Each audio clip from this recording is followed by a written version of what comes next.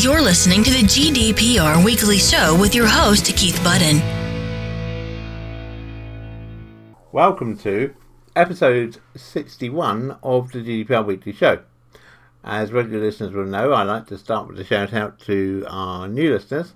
And this week we have new listeners in London, Cardiff, Birmingham, Portsmouth, Sheffield, Guildford, Nottingham, Southampton, Bristol, Chelmsford, Colchester, Havant, Newcastle upon Tyne, Ipswich and Derby. That's all in the UK. In Ireland we have new listeners from Dublin and County Wicklow and County Cork. In France we have new listeners from Paris, Lyon, Chamonix and Colmar. In Spain we have new listeners in Barcelona. In Portugal, new listener in Lisbon. In the Netherlands we have new listeners in Arnhem, Apeldoorn, Amsterdam, The Hague and Rotterdam. In Germany we have new listeners in Frankfurt. In Denmark we have new listeners in Copenhagen and Hovedstaden. In Sweden we have new listeners in Gothenburg and Stockholm. In Switzerland we have new listeners in Bern, Geneva and Zurich. In Italy we have new listeners in Milan. In Austria we have new listeners in Linz, Vienna and Salzburg. In Hungary we have new listeners in Budapest, and in Romania we have new listeners in Bucharest. In South Africa we have new listeners in Johannesburg. In Pakistan we have new listeners in the Punjab. In India we have new listeners in Karnataka and Tamil Nadu. In Thailand we have new listeners in Bangkok. In the Philippines we have new listeners in Manila. We also have new listeners this week in Tokyo, and we hope that everyone in Japan is safe from Typhoon Hagibis as it's approaching the Japanese mainland at the moment. We have new listeners in Hong Kong. We also have new listeners in Adelaide, Melbourne and Perth in Australia. New listeners in Sao Paulo in Brazil, in Alberta and Quebec in Canada. And then in the USA we have new listeners this week in San Francisco, New York, Dallas, Boston, Kalamazoo, Los Angeles, Sacramento, Atlanta, Houston, Seattle, Minneapolis, Rochester, San Diego, Jacksonville, Austin, Denver, Phoenix, Salisbury and Asheville in North Carolina. So, great range of listeners from right around the world this week, and of course a shout out to all my regular listeners. It's great to have so many of you listening in every week now and taking half an hour out of your week to catch up on the latest news in the world of GDPR. We do appreciate your listening.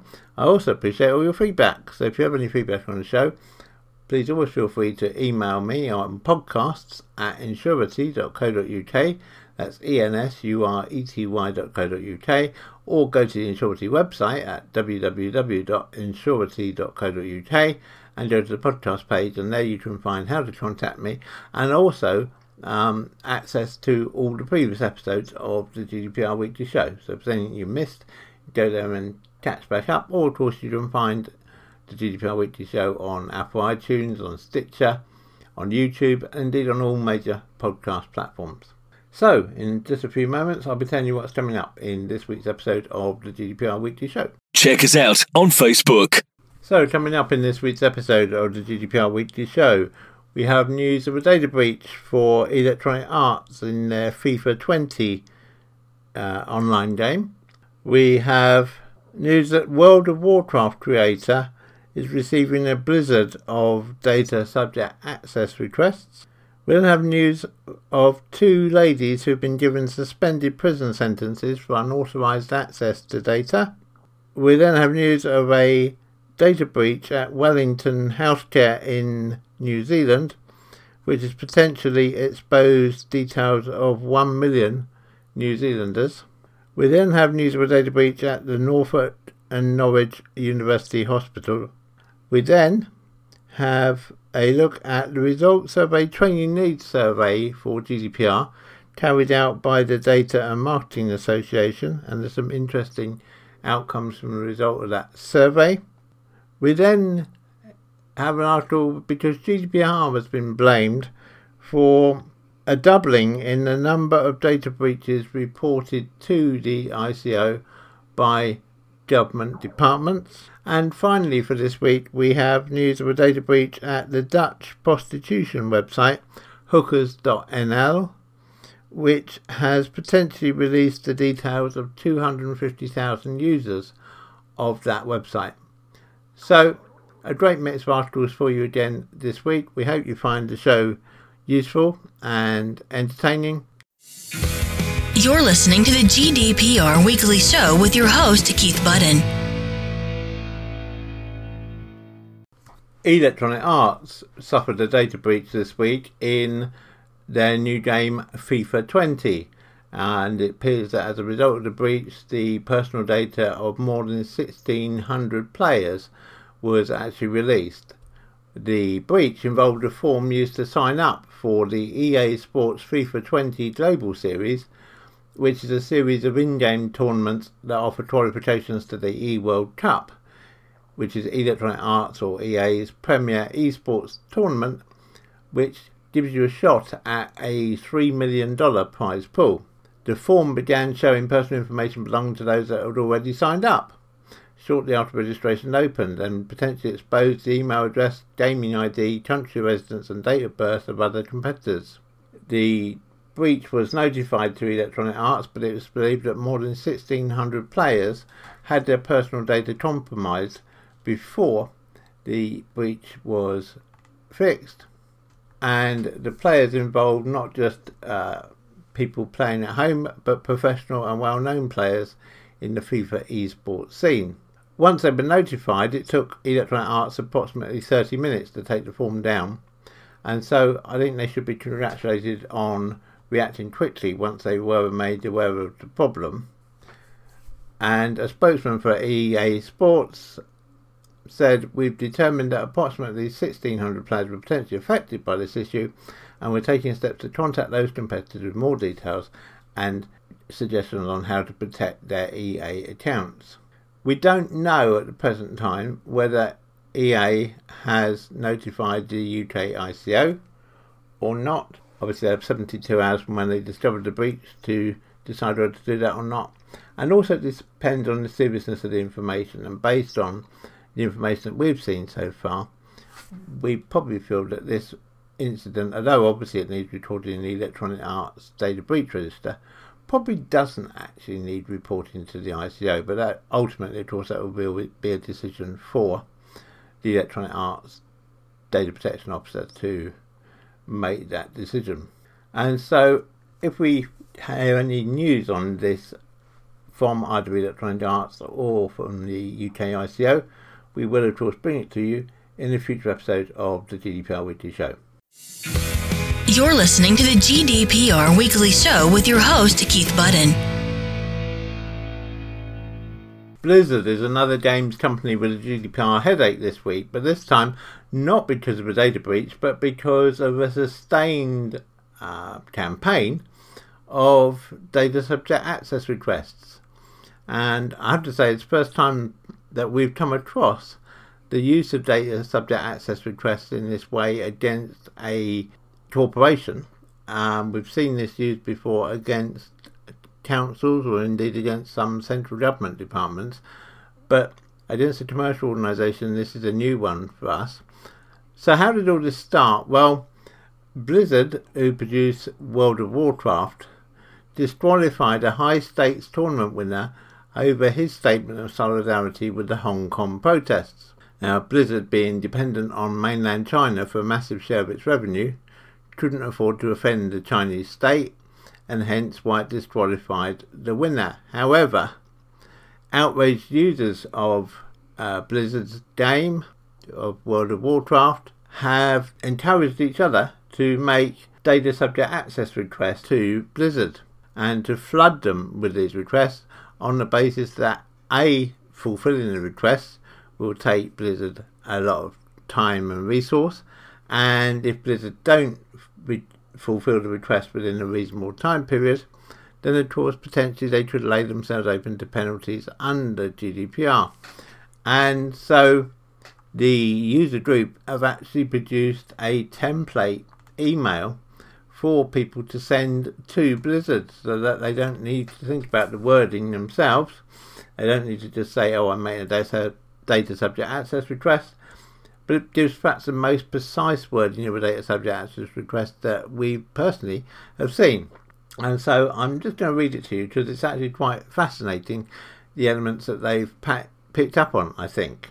So it reads, to whom it may concern, I am hereby requesting access according to Article 15 GDPR. Please confirm whether or not you are processing personal data, open bracket, as defined by Article 4(1) and 2 GDPR, close bracket, concerning me. In case you are, I am hereby requesting access to the following information pursuant to Article 15 GDPR. All personal data concerning me that you have stored, the purposes of the processing, the categories of the personal data concerned, the recipients or categories of recipient for whom the personal data has been or will be disclosed, where possible, the envisaged period for which the personal data will be stored, or if not possible, the criteria used to determine that period, where the personal data is not collected from the data subject, any available information as to the source of the data, and the existence of automated decision making, including profiling, referred to in Article 22(1) and Article 22(4) of GDPR, and at least in those cases, meaningful information about the logic involved, as well as the significance and the envisaged consequences of such processing for me. If you are transferring my personal data to a third country or an international organisation, I would request to be informed about the appropriate safeguards according to Article 46 of GDPR concerning the transfer. Please make the personal data concerning me, which I have provided to you, available to me in a structured, commonly used and machine-readable format as laid down in Article 20, paragraph 1 of GDPR. My request explicitly includes any other services and companies for which you are the controller, as defined by Article 4, paragraph 7 GDPR. As laid down in Article 12, paragraph 3 GDPR, you have to provide the requested information to me without undue delay and in any event within 1 month of receipt of the request. According to Article 15, 3 GDPR, you have to answer this request without cost to me. I am including the following information necessary to identify me. They're told to put their identification data, and it's suggested that they put their name, their date of birth, their address, their email address, and so on. The request then finishes with, if you do not answer my request within the stated period, I am reserving the right to take legal action against you and to lodge a complaint with the responsible supervisory authority.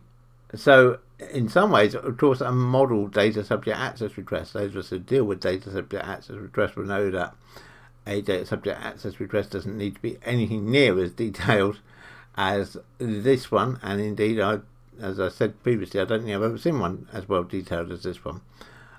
But what this does do, of course, is it means that for Blizzard, they have no option but to comply. They can't say we didn't realise it was a data subject access request, because it is exactly a model data subject access request. And so the principle that the protesters are working on is just the sheer volume of these requests that they're able to put into Blizzard, and obviously they're working on the basis that if they do that, the effort and the resource required by Blizzard will mean Blizzard won't be able to answer all the queries within 30 days, and then of course they lay themselves potentially open to action under GDPR.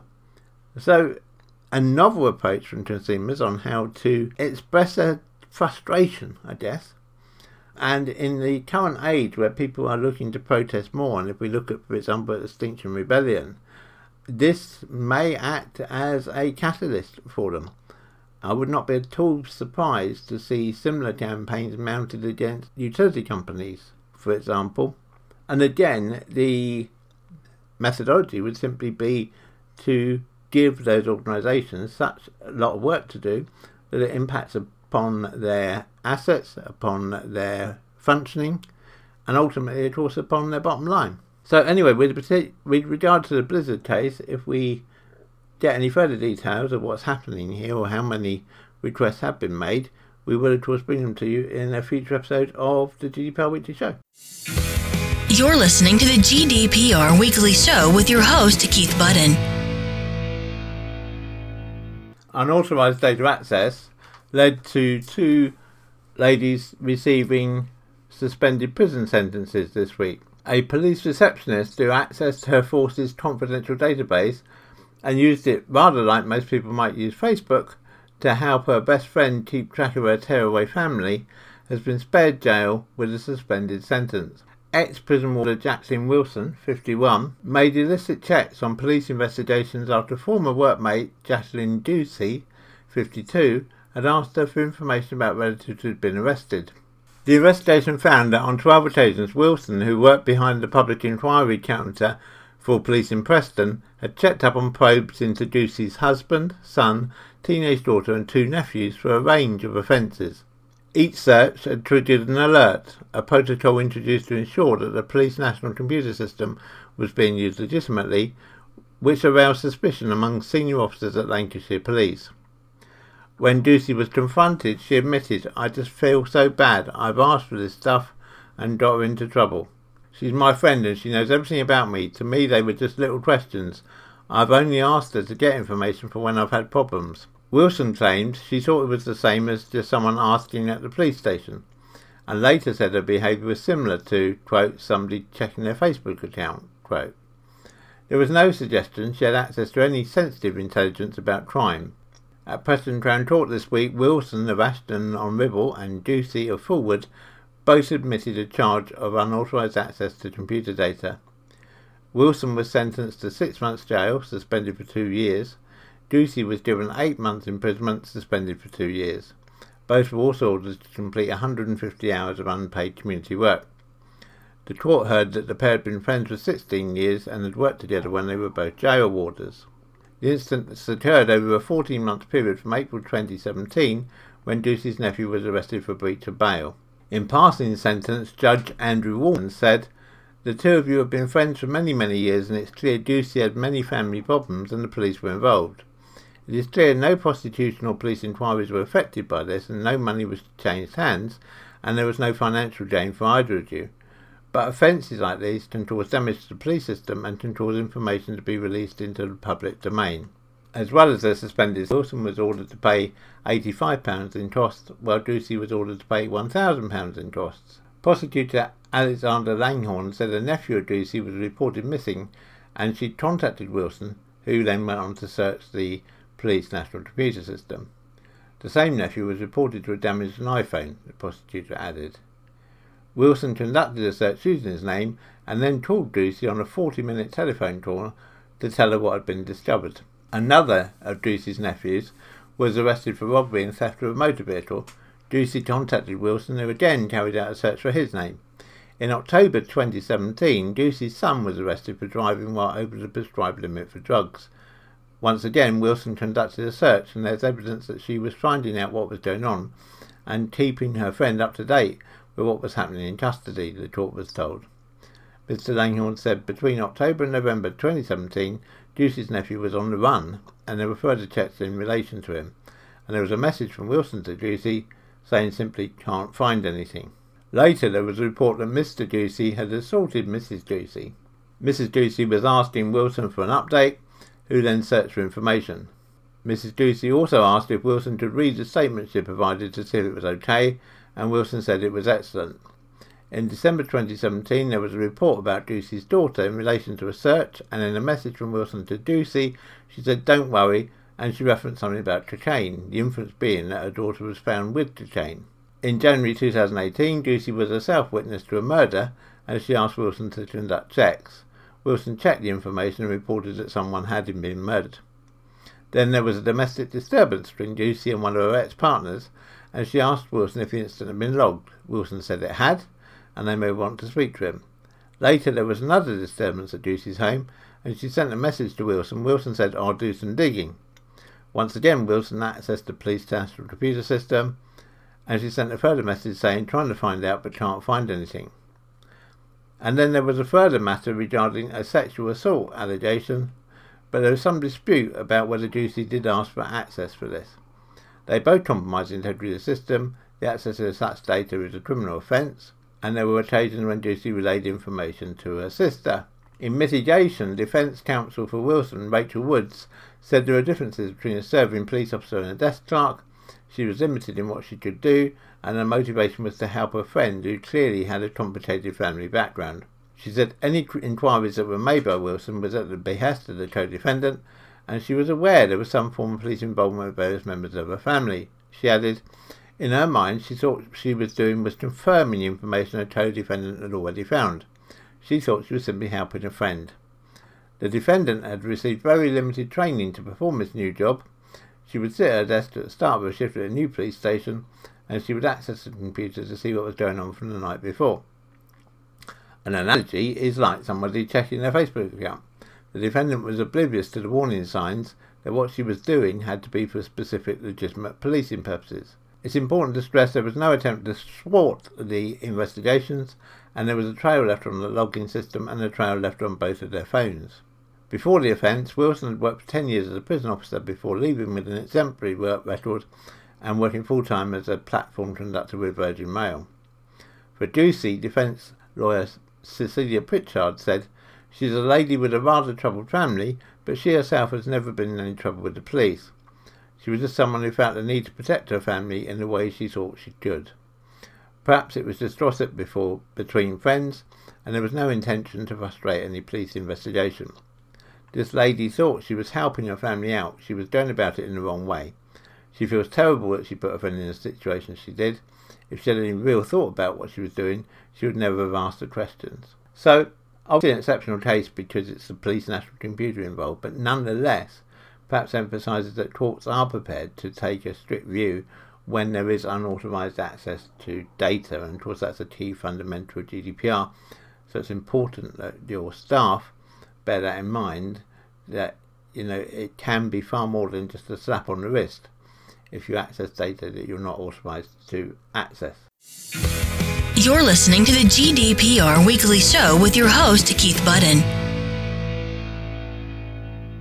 A primary health organisation, or PHO, which is a non-government organisation providing essential primary health care in New Zealand, has just revealed a huge security breach which could potentially have exposed the medical data of around 1 million people.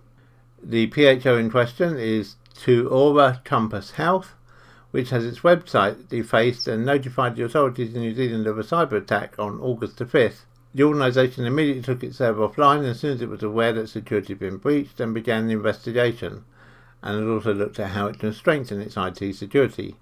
That investigation has uncovered previous cyber attacks which dated all the way back to 2016 right through to March of 2019. The statement from Te Ora notes that the motives behind any of the attacks are unknown, and it's unsure whether patient data has been compromised or not, although it has no evidence that any such data was accessed. Te Ora said, "We cannot say for certain whether or not the cyber attacks resulted in any patient information being accessed. Experts say it's likely. We will never know. However, we have to assume the worst, and that is why we're informing people." Te Ora holds data on people in the Greater Wellington, Wairarapa and Manawatu regions, with records dating back to 2002. Anybody involved with a medical centre from that time onwards could possibly have been affected by the breach. The population in those areas actually totals some 648,000 people, although the data held is known to be actually on 1 million people because it still includes data on those who've moved away or have deceased. However, the organisation, to clarify, does not hold any GP notes, so details from any consultations with doctors are not at risk, and neither does Te Ora have any of the data contained in patient portals.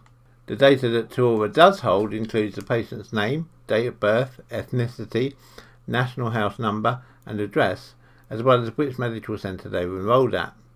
On top of that, there's various miscellaneous information provided by medical centres, such as records of which children are due for immunisation and whether those over 65 have had their flu vaccine, for example.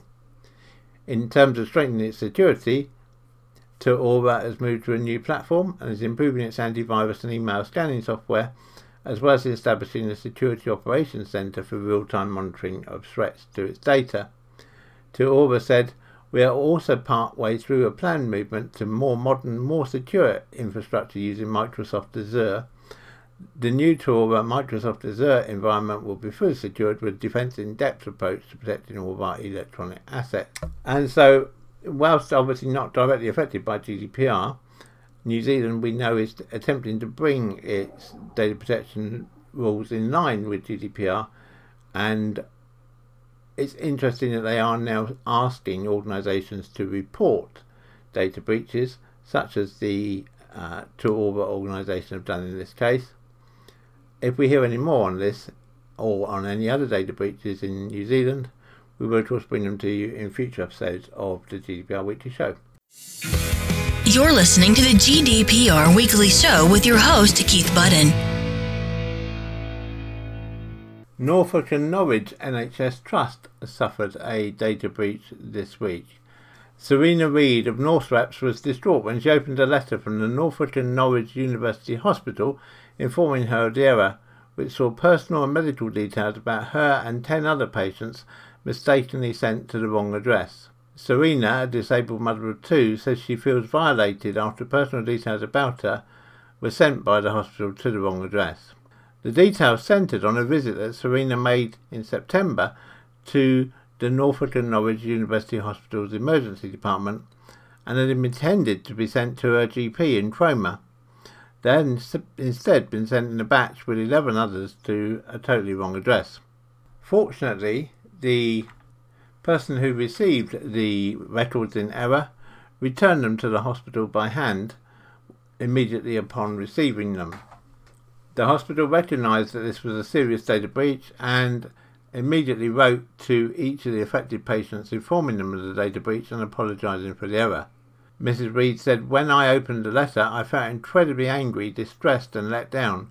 The fact that somebody out there could have accessed my details is so upsetting. I think it's abysmal, particularly because it didn't just happen to me. I just feel violated." The letter explains that the information erroneously shared included names, addresses, dates of birth and reasons for attendance. The hospital has now launched a full investigation into how the mistake occurred and is seeking to do everything it can to prevent a repeat performance in future.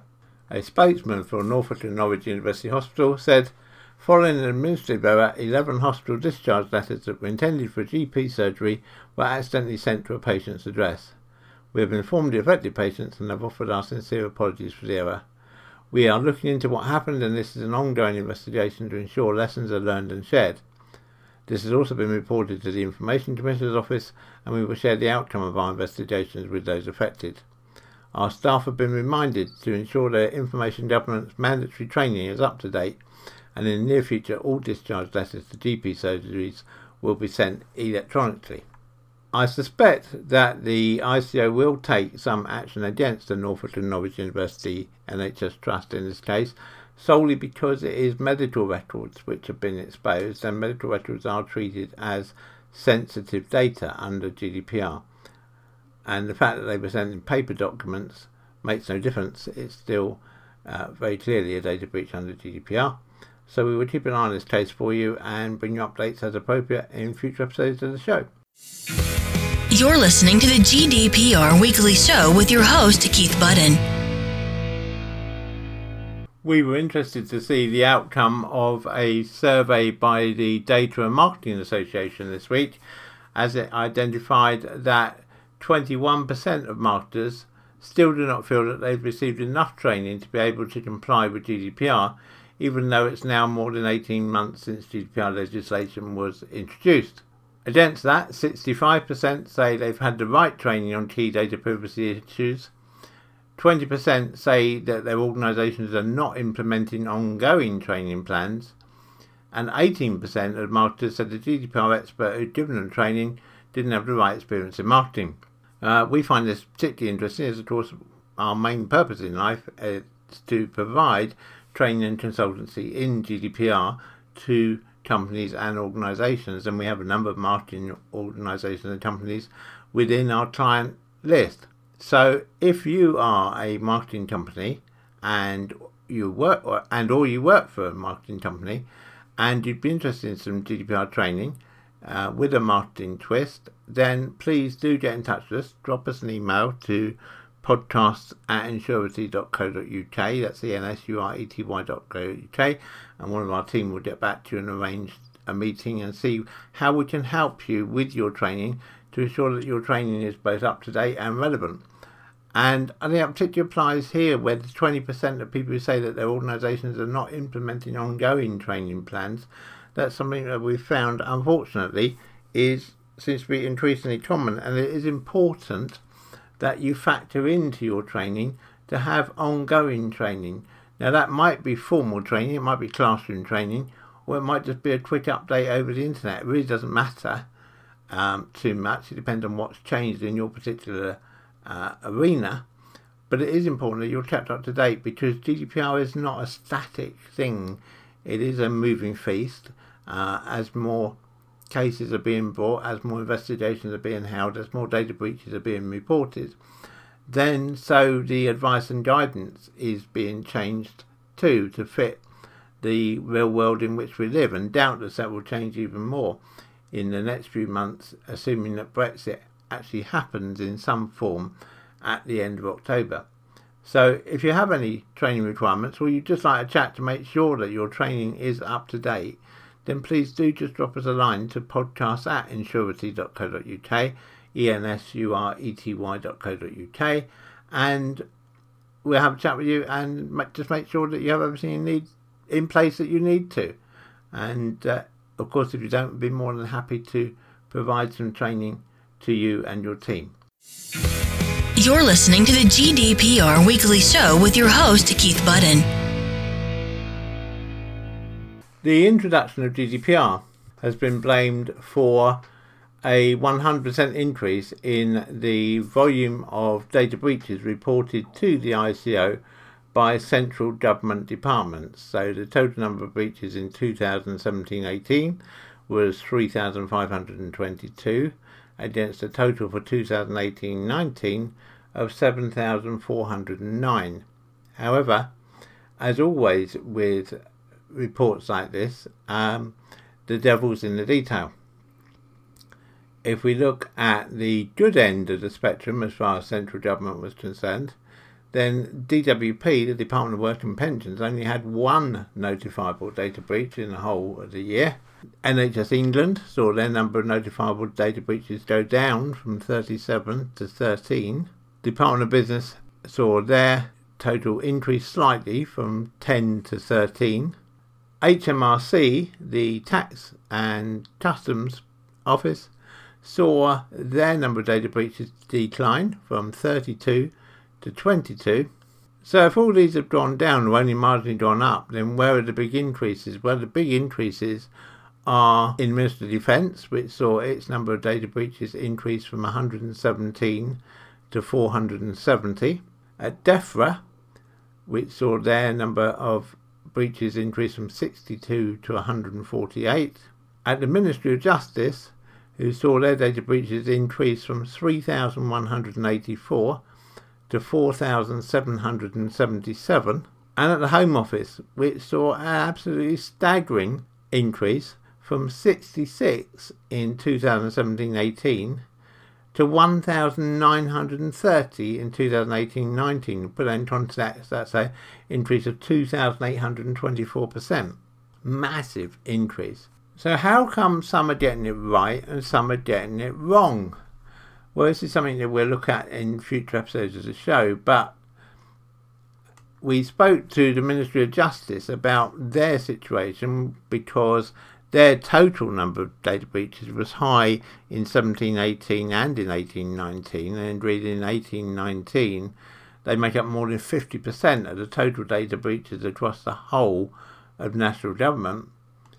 And they said that unlike many other government departments, the Ministry was running local delivery services directly through Her Majesty's Courts and Tribunal Service, which is running 338 court and tribunal centres, which between them handle 4.4 million cases.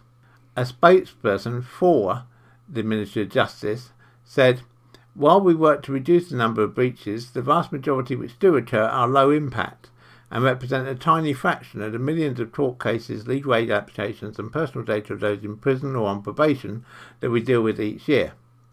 We take the security of data very seriously, training our staff to handle sensitive information and investigating each and every incident to prevent any repeat."